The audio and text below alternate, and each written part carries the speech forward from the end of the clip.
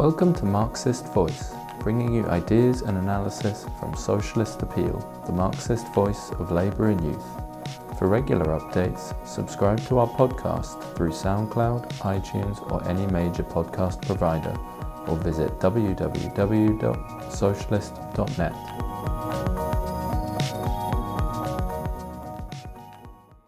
So I guess everyone here is a sucker for punishment, having come to a science talk on a Sunday morning.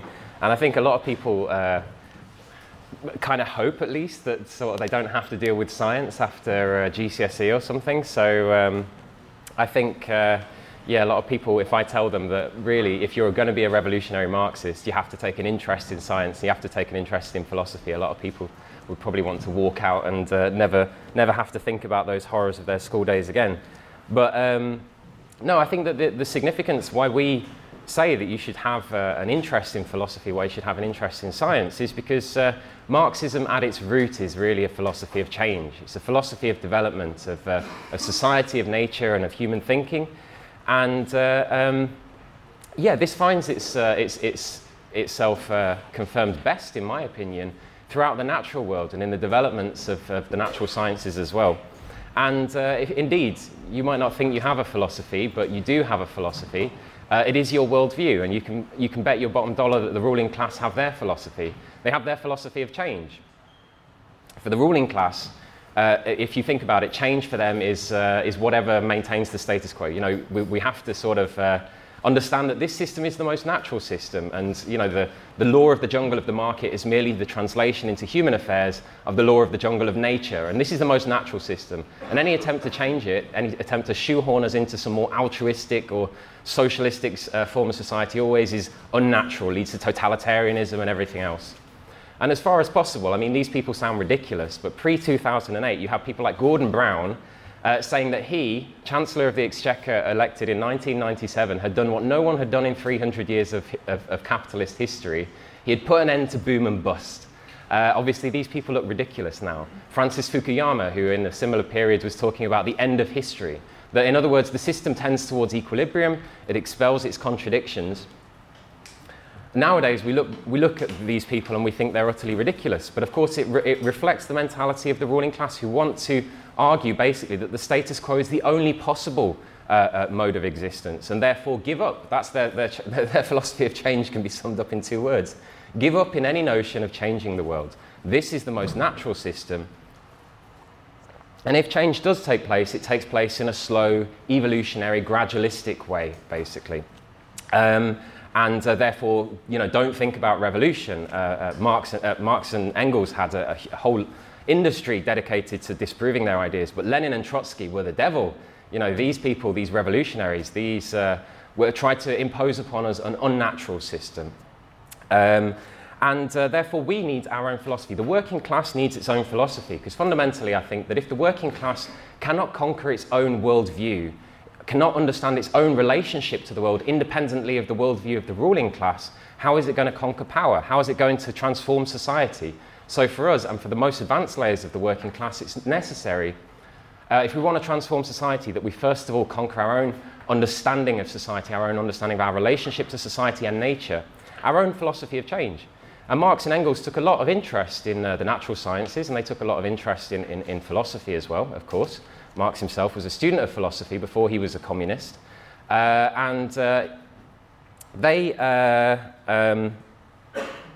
took a lot of interest in philosophy. I apologize to any students of philosophy in the audience today, because philosophy as it is today is basically, it is a complete swamp. It's a complete desert compared to philosophy as it existed in Marx's youth in Germany. And it reflects the fact that the ruling class nowadays is completely and utterly, they've lost confidence in themselves, they've lost confidence in their system, and therefore the dominant philosophy in university departments, the reflection of this in the minds of academics, is that basically we cannot understand history. History is irrational. This is the postmodern philosophy, that we all have our own narrative, but understanding objective laws which govern the development of society is a complete impossibility, and therefore the idea of progress in particular is completely out of the question. And this is really a reflection of the pessimism of the ruling class in academia. Now, in Marx's youth, philosophy was very different. And this was a reflection of the fact that capitalism as a system was very different. It was still a revolutionary system. It was revolutionizing not just industry, science, and technique, but you had great events like the French Revolution, which gave a huge impetus to human thinking. And the capitalist class were fighting a struggle against all of the rubbish that had basically come down from the Middle Ages, against feudalism, against absolutism, against mysticism and the Catholic Church. You know, philosophy and science were themselves battlegrounds in the class struggle.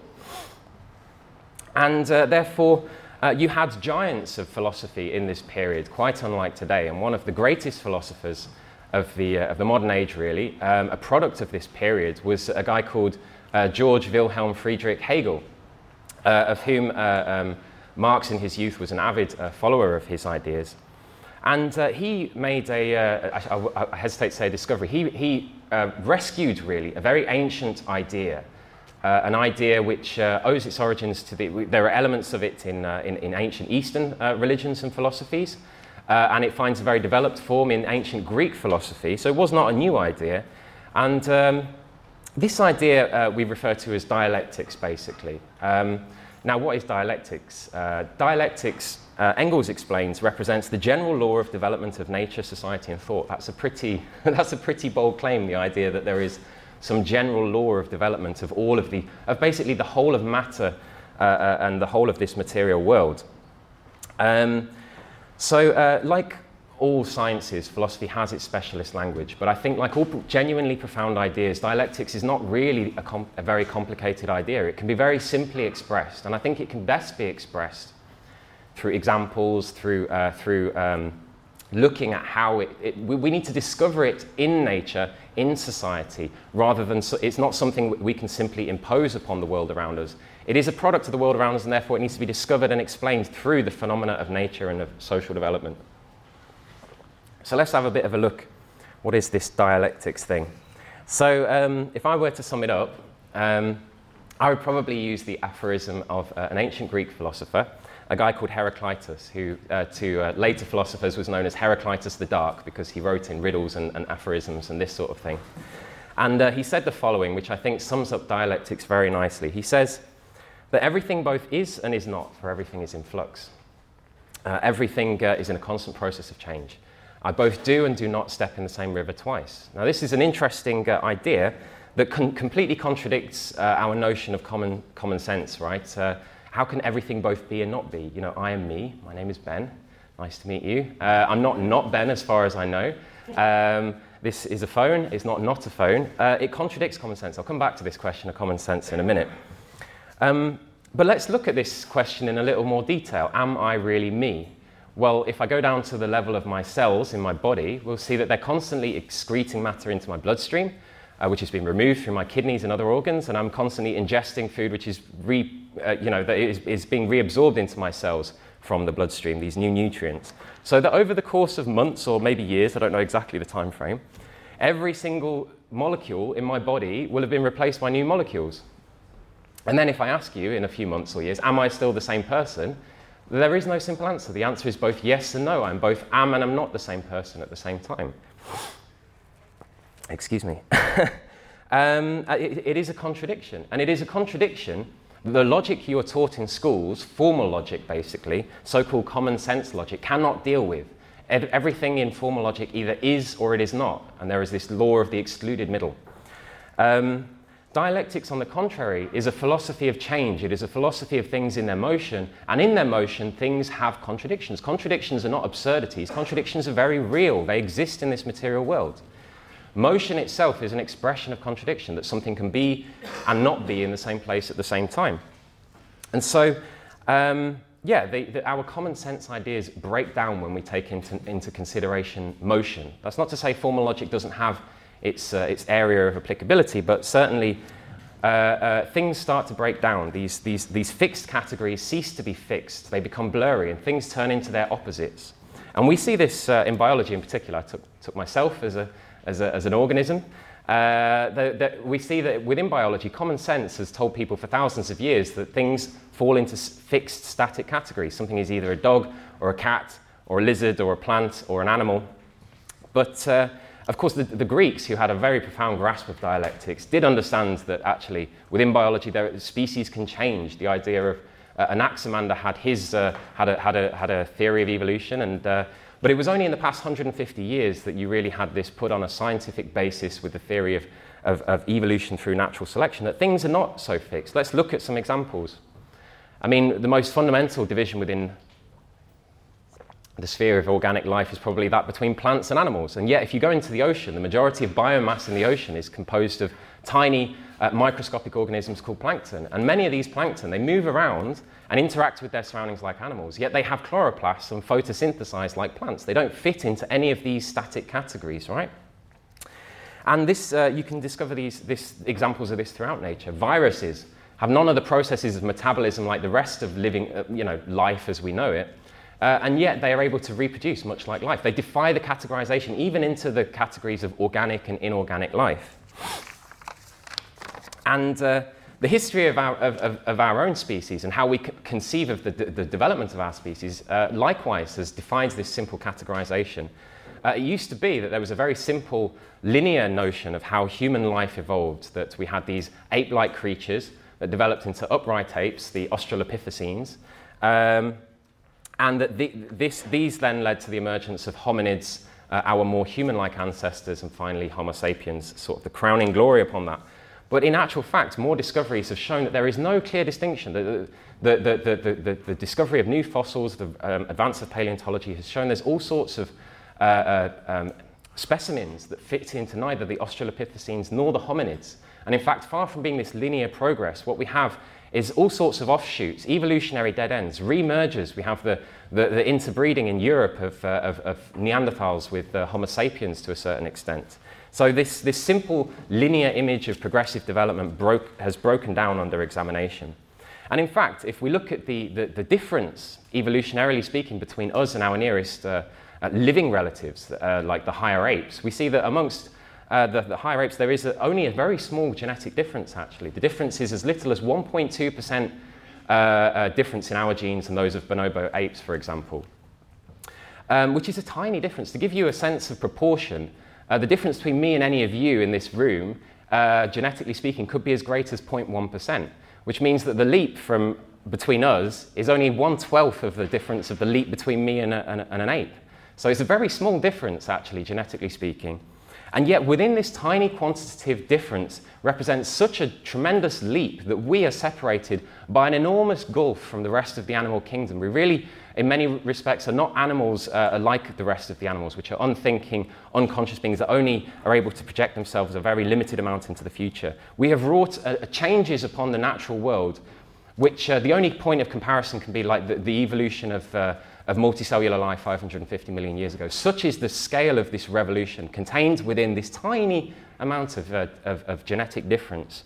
And this is precisely how dialectics explains that change takes place, not through gradualistic, slow, progressive development, but actually these small quantitative changes reach a tipping point, and then you have huge qualitative transformations, revolutions, catastrophes, upheavals, as we're discussing today.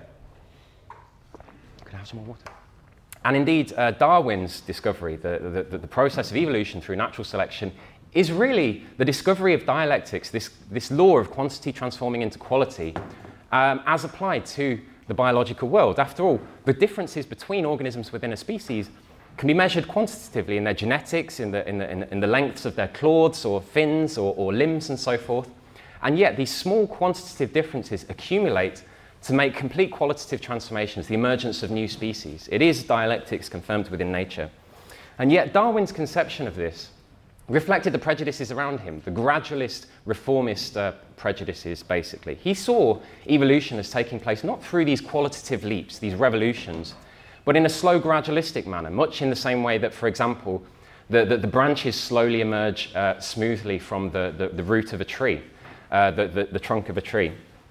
And this is not actually what the fossil record shows us. We actually see that there are periods when species look completely the same. You go millions of years, ammonites look exactly the same, and then suddenly an adaptation or a speciation, they change or they go extinct. And not just one species, but you have mass extinctions, huge upheavals. Undoubtedly, there was change taking place, small changes within their ecosystem, within their within their genetics, within their variation, within their genes of that species, the gene pool of that species. And yet this slow, gradual, progressive development of gradual change, quasi-equilibrium basically exists. This is then punctuated by tremendous revolutions. This was a great discovery in evolutionary biology, which owes itself to two scientists in particular, Stephen Jay Gould and Niles Eldredge.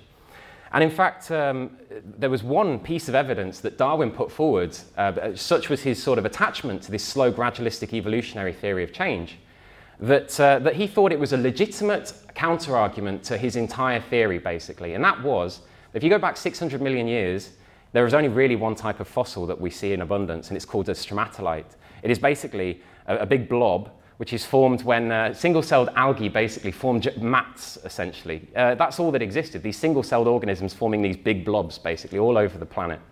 And then 550 million years ago, you see a sudden explosion, basically, of a huge variety of complex multicellular life forms. And some of them have names like hallucinogenia, because they're so unlike anything you've ever seen. They are like from another world. A fantastic array of new species evolving in what is a blink of an eye, geologically speaking. And Darwin could not explain this. Now we see that there are breakthroughs, and Stephen Jay Gould puts forward the theory that what actually happened is that you had one of these tiny little algae sat in one of these stromatolites, basically, underwent a very small genetic change. It wouldn't have looked very different from the algae around it, and yet it started doing something remarkable. It started gobbling up all of the algae around it, and this was like a whip, basically, at the back of these prey algae that were trying to escape from it, that forced them to evolve mechanisms to get away from this out-of-control grazing algae, basically. And it, in turn, underwent evolution to try and overcome these. It was basically a giant arms race began 550 million years ago. And it hasn't stopped accelerating since. A huge variety of species emerged from that difference that you would not have been able to tell the difference between these two microscopic organisms. And so you see that evolution really takes place in this manner of a punctuated equilibria punctuated by these tremendous revolutions. And this theory can be applied, actually. Punctuated equilibria is a phenomena of the whole of nature around us in many respects. It isn't just something that can be looked at in biology. And yet, when Darwin was writing, I talked about him discovering dialectics in evolutionary biology. Physics, which was a far more advanced science in many respects, it had achieved a far greater level of completion. It had even ossified into a complete worldview, completely rejected what we would understand as dialectics. The worldview which had developed in the mid-19th century was fundamentally the same as that developed by Newton in 1687 in his Principia. And according to this view of the world, the universe was governed essentially by simple, time-reversible, mechanistic laws, which can be calculated to a high degree of precision. And everything could be understood in these laws. We also could be understood. Our hearts are merely pumps, our arms are like levers. These are simple, mechanistic Newtonian laws. And this was developed to such a high degree, it became so ossified that a guy called Laplace put forward the idea that imagine if we had this hyper-intelligence, people derogatorily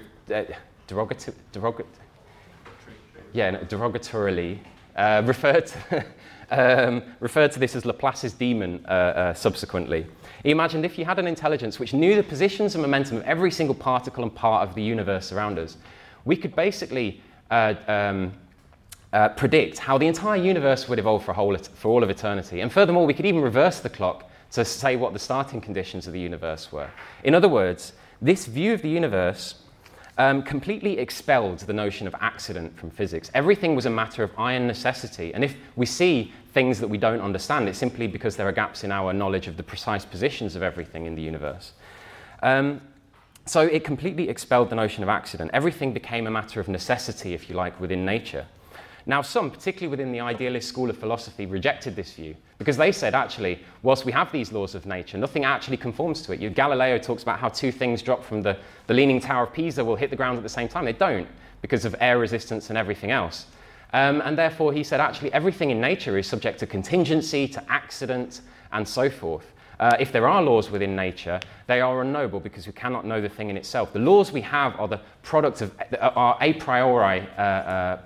priori understanding, and we use reason and so forth to basically bring order to chaos, so the world is governed by accident. So the idealist took the opposite position, expelling necessity from the real world. Hegel, his great revolutionary breakthrough, I think, in many respects, was he saw that accident and necessity, although contradicting each other, exist and depend upon each other. They condition each other. He said that he made the following very profound statement, that necessity expresses itself through accident. Now, this is a very interesting idea, in my opinion, and we've just looked at an example of that idea. Darwinian evolution is precisely an example. Because one individual within a species, right, it can be the fittest it likes, you know, it can be very well adapted to its surroundings. And yet, a forest fire can kill it off anyway. It can entirely accidentally fall into the jaws of a predator. And despite this fact that you have all of these accidents within nature, over the course of only a few dozen generations, only a few hundred individuals within a species, this resolves itself into the well-describable law of evolution, basically. The species as a whole will adapt in the direction of its greatest fitness within that ecosystem. So you see that necessity expresses itself through a multitude of accidents. And in fact, Trotsky even went on to say the following, which I really like, because I think it shows how accident expresses itself through necessity also in human history. He said the following in My Life. He said that, broadly speaking, the entire historical process is a refraction of the historical law through the accidental. In the language of biology, one might say that the historical law is realized through the natural selection of accidents. Excuse me. On this foundation, there develops that conscious human activity which subjects accidents to a process of artificial selection. So he saw that this unity of accident and necessity actually amplifies and gives rise to the possibility of artificial selection, of the subjective factor intervening in the objective processes of social development, that the two are interdependent, if you like.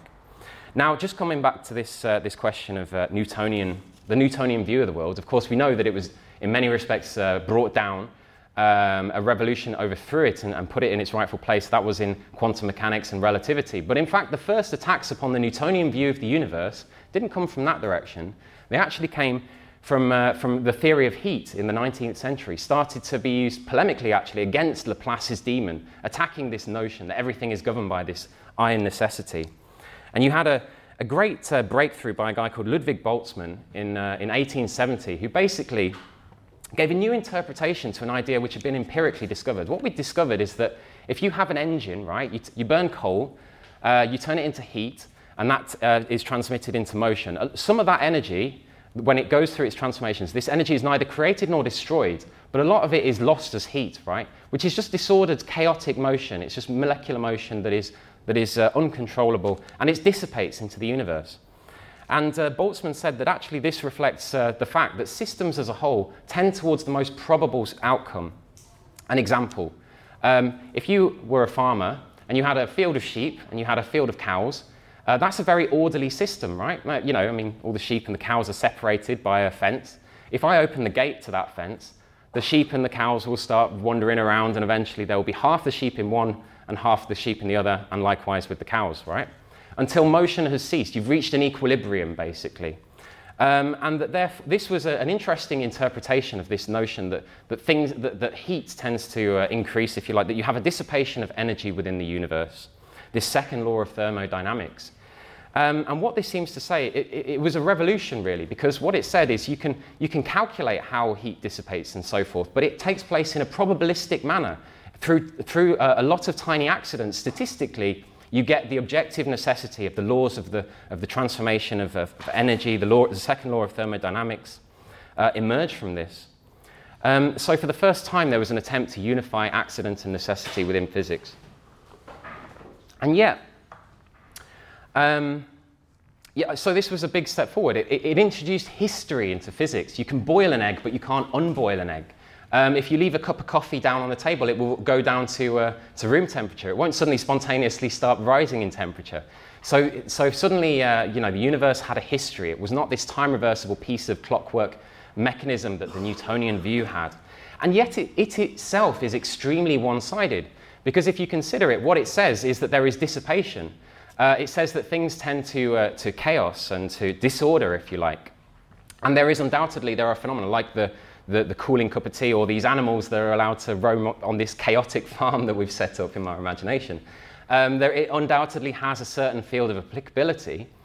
And yet what it says is things tend towards equilibrium. Motion actually tends to cease in these cases, basically. And this was taken to an extreme to say that actually if you think of the universe as a whole, motion is running down. So we have a clockwork universe where the spring is being wound down, basically, until eventually we'll have a heat death.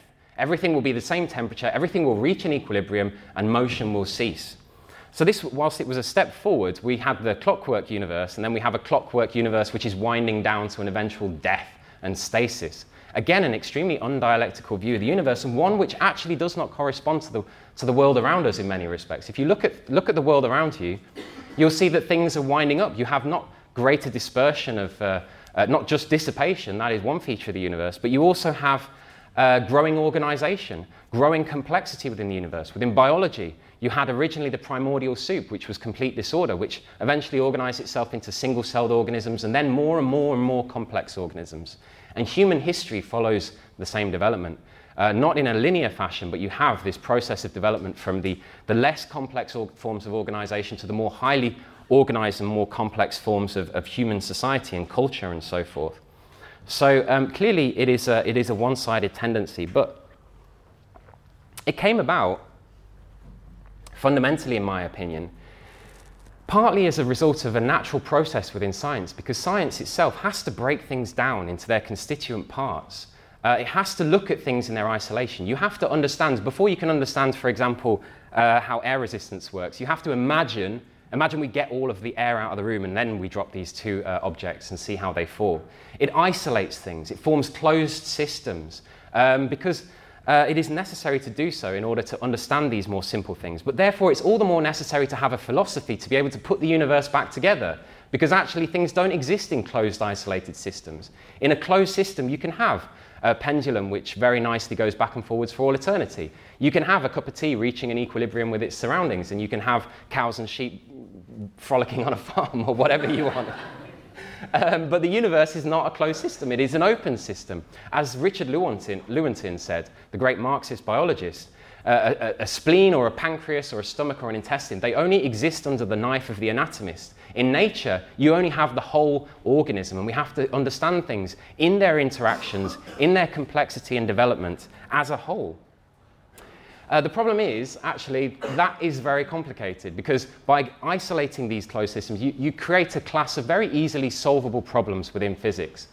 But for example, if I don't look at a farm, but I consider an open ecosystem, it is actually far more complex. Every part interacts with every other part. You have not simple random motion of cows and sheep. You have great migrations and herds, and these herds break up into smaller herds because they need to go and look for resources because they're at threat of overeating the vegetation. You have predation, you have overpredation, so that predators themselves enter into a decline in their populations because they've eaten too many of the prey animal. So you have feedback loops within the world, and you have extreme complexity, basically. And that's very difficult to actually model, whereas it's very much easier to model these simpler, abstract ideas, these models that we create, that science often creates. And therefore, in order to be able to look at these open systems, more complex systems, such as the weather, for example, which itself is not simply, it doesn't reach an equilibrium of stasis like the cup of tea reaching room temperature.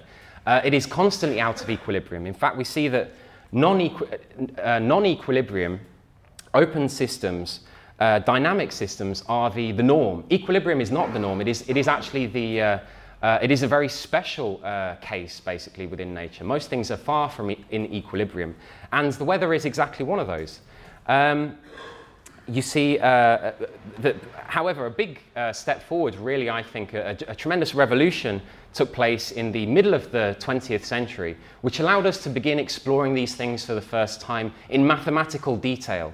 And that was, of course, the invention of the computer. Now, for the first time, we're able to actually model extremely complex systems, or at least create models that approximate to these systems.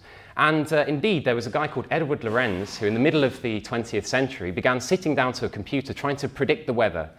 And he used a very simple model. It only had 12 parameters. It clearly wasn't like the weather that we understand it. But, you know, he modeled things like humidity, wind speed, pressure, temperature, and so forth. And he expected to be able to predict how this system would unfold for an unlimited amount of time, basically. And what he found is he ran this model, and then he ran it again. And he found that it started off doing the same thing, and then it started to diverge, until eventually, after a period of time, it was completely unrecognizable. The system was completely different. And what he found is the figures that he put back into the system had a rounding error of 0.001 difference with the original parameters. It was a tiny difference, basically. And yet this had profound implications for science. What it actually said is that even though we may have these deterministic laws, even though we may be able to understand all that there is to understand about the weather, yet you have this extreme sensitivity to starting conditions, that out of these predictable laws can arise chaos, can arise unpredictability.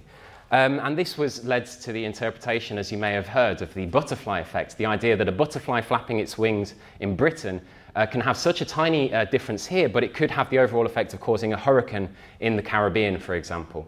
Of course, that's a slight misinterpretation in many respects, so it's one-sided, because it's not the butterfly that causes it, it's the interaction of all of the parts of the system that cause the development of these patterns. So we actually lose a certain amount of predictability within these chaotic systems, and you can see that human society in many respects is more like the weather than it is like a swinging pendulum or fields of cattle and sheep, or whatever silly example I gave earlier. It is an extremely chaotic system with all sorts of interacting factors going on. And yet, whilst we lose a lot of the ability to predict the weather long term, we can say that there are well-defined features within the weather that are very well understood under what circumstances they arise. We have only a very limited number of pressure systems, storms, hurricanes, cloud patterns, and so forth.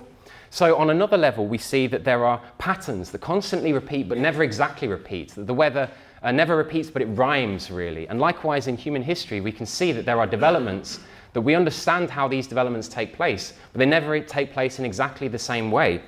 And in fact, I don't really have time to go into the idea of strange attractors within chaos theory, and I don't really want to explain what they are.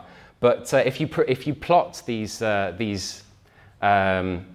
parameters that Edward Lorenz was talking about, what you find is that the system forms these patterns, spiral patterns actually, never exactly repeating itself, but forming very similar patterns. And I'll compare that to the theory of dialectics, of the negation, which this is how Alan describes it in Reason in Revolt. He says that dialectics envisages the fundamental processes at work in the universe, in society, and in the history of ideas, not as a closed circle where the same processes merely repeat themselves in an endless mechanical cycle, but as an open-ended spiral of development in which nothing is ever repeated exactly in the same way before.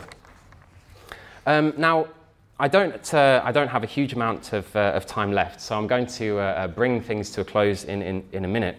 But first of all, I want to look at another feature of these non-linear dynamic systems, which is very well explained in a book that I highly recommend. There's a few books that I recommend, really. I highly recommend that comrades read Dialectics of Nature and Anti-Dühring in particular. And on top of that, Reason in Revolt, which I've just quoted from. It's an excellent book. It looks at these, how dialectics finds itself confirmed within nature. But when you've read those, I highly recommend a fourth book, which is a book called Ubiquity by a guy called Mark Buchanan. And what he showed is that, what he explains in this book is that other scientists have showed that these complex systems tend towards actually self-organization. And in particular, they tend to organize to a very special state, which is very rare in equilibrium physics. And that is called the critical state, the boundary, the turning point between one state and another, one phase and another. In equilibrium physics, you have to actually fine-tune things to get them to this precise boundary. You have to get to a very specific temperature or pressure or what have you. If you want to go from find the state between magnetized and non-magnetized iron, for example, it's at about 700 and something degrees centigrade. You have to fine-tune things to get them on that barrier in equilibrium physics. Much like balancing a pencil on its lead, it's very unstable. However, what he found is in non-equilibrium physics, in dynamic systems, things actually tend towards this critical state. They tend towards this fine tuning, this fine balancing, basically. And under those circumstances, in this critical state, you can see that tiny effects can have massive qualitative effects, basically, outcomes. Tiny inputs can have massive outcomes. You can have, for an example that he gives, is a pile of sand where you drop grains upon that sand until it becomes steeper and steeper. And what you find is it organizes into a critical state where the next grain of sand might have the effect of causing an avalanche of 1 or 2 sand grains.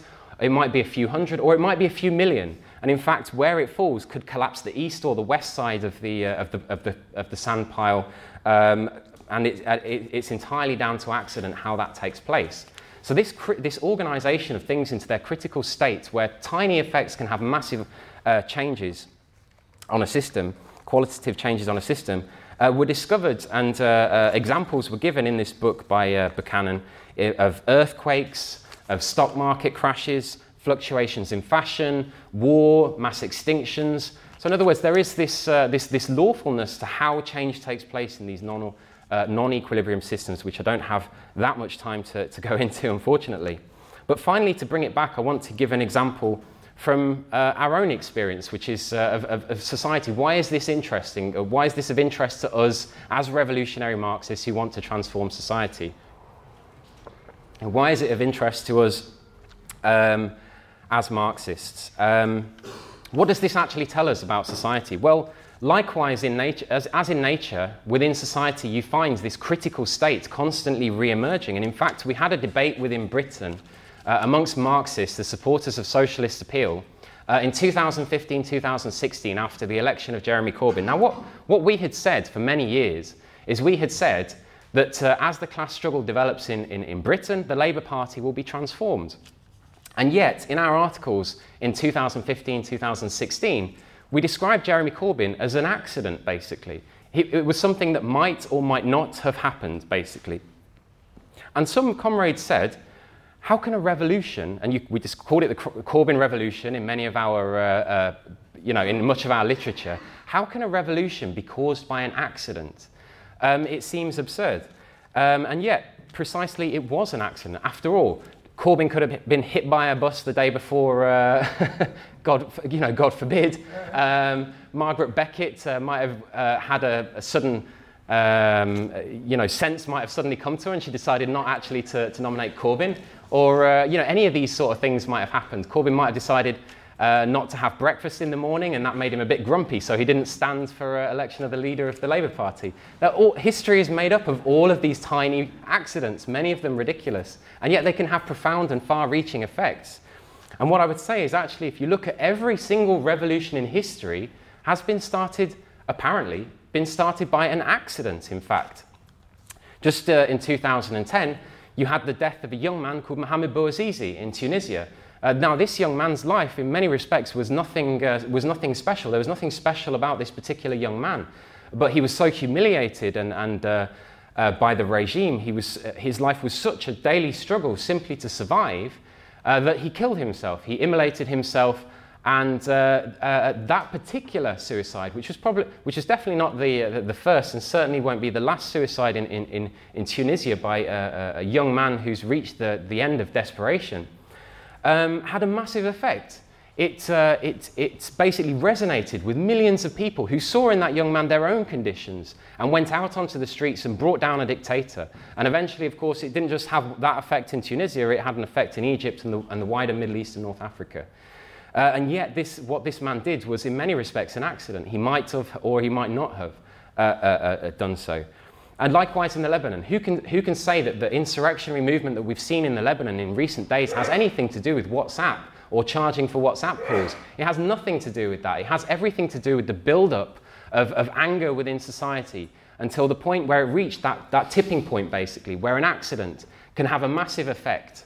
And another example, which I think illustrates this much better in many ways, because it shows what an imprint an accident can have on history, is the example of Hugo Chavez in Venezuela.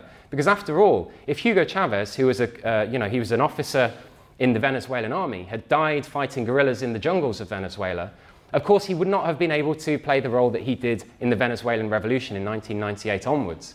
So in many respects, he was himself an accident of history. Yet who can doubt the huge impact that this accident had? A decisive impact. Venezuela will never be the same again. It has laid down a tradition amongst the workers and the poor, the Bolivarian tradition, which was a creation of Hugo Chavez. And so it had a huge impact, a decisive impact.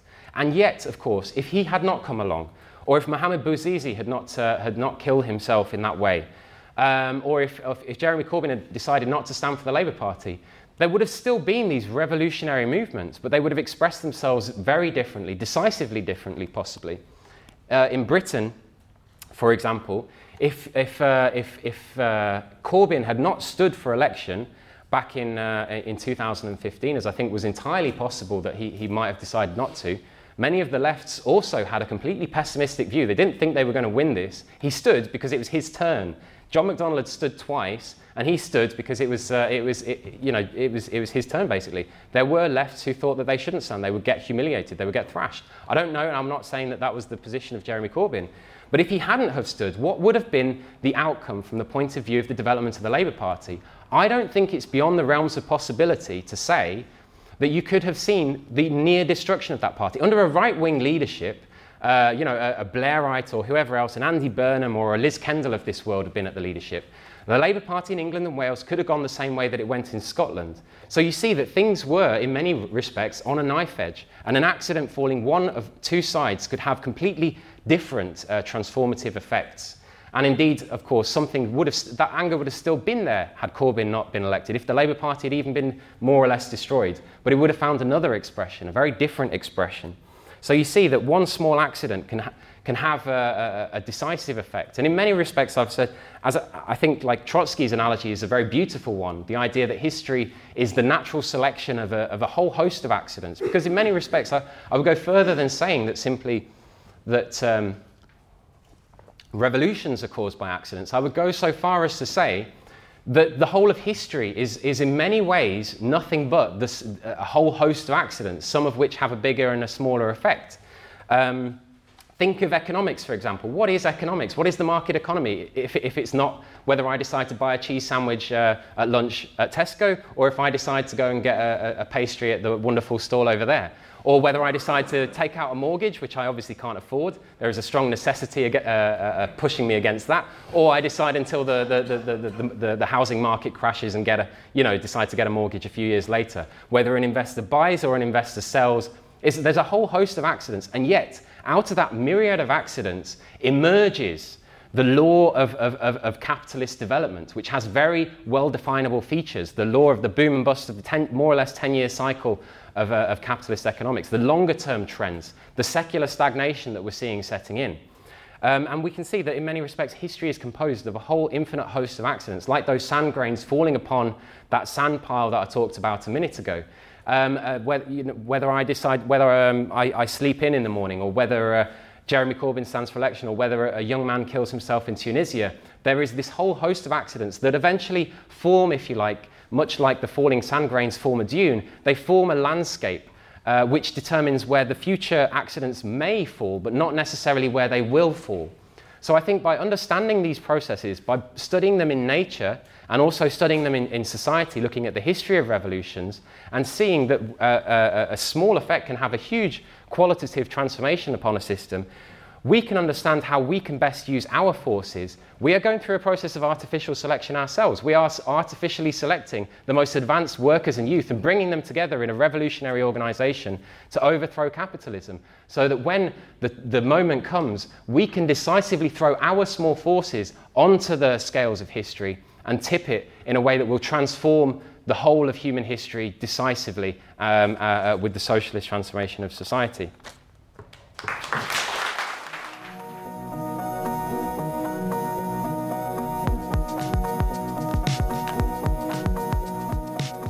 Thank you for tuning in to Marxist Voice, brought to you by Socialist Appeal, the Marxist voice of labour and youth.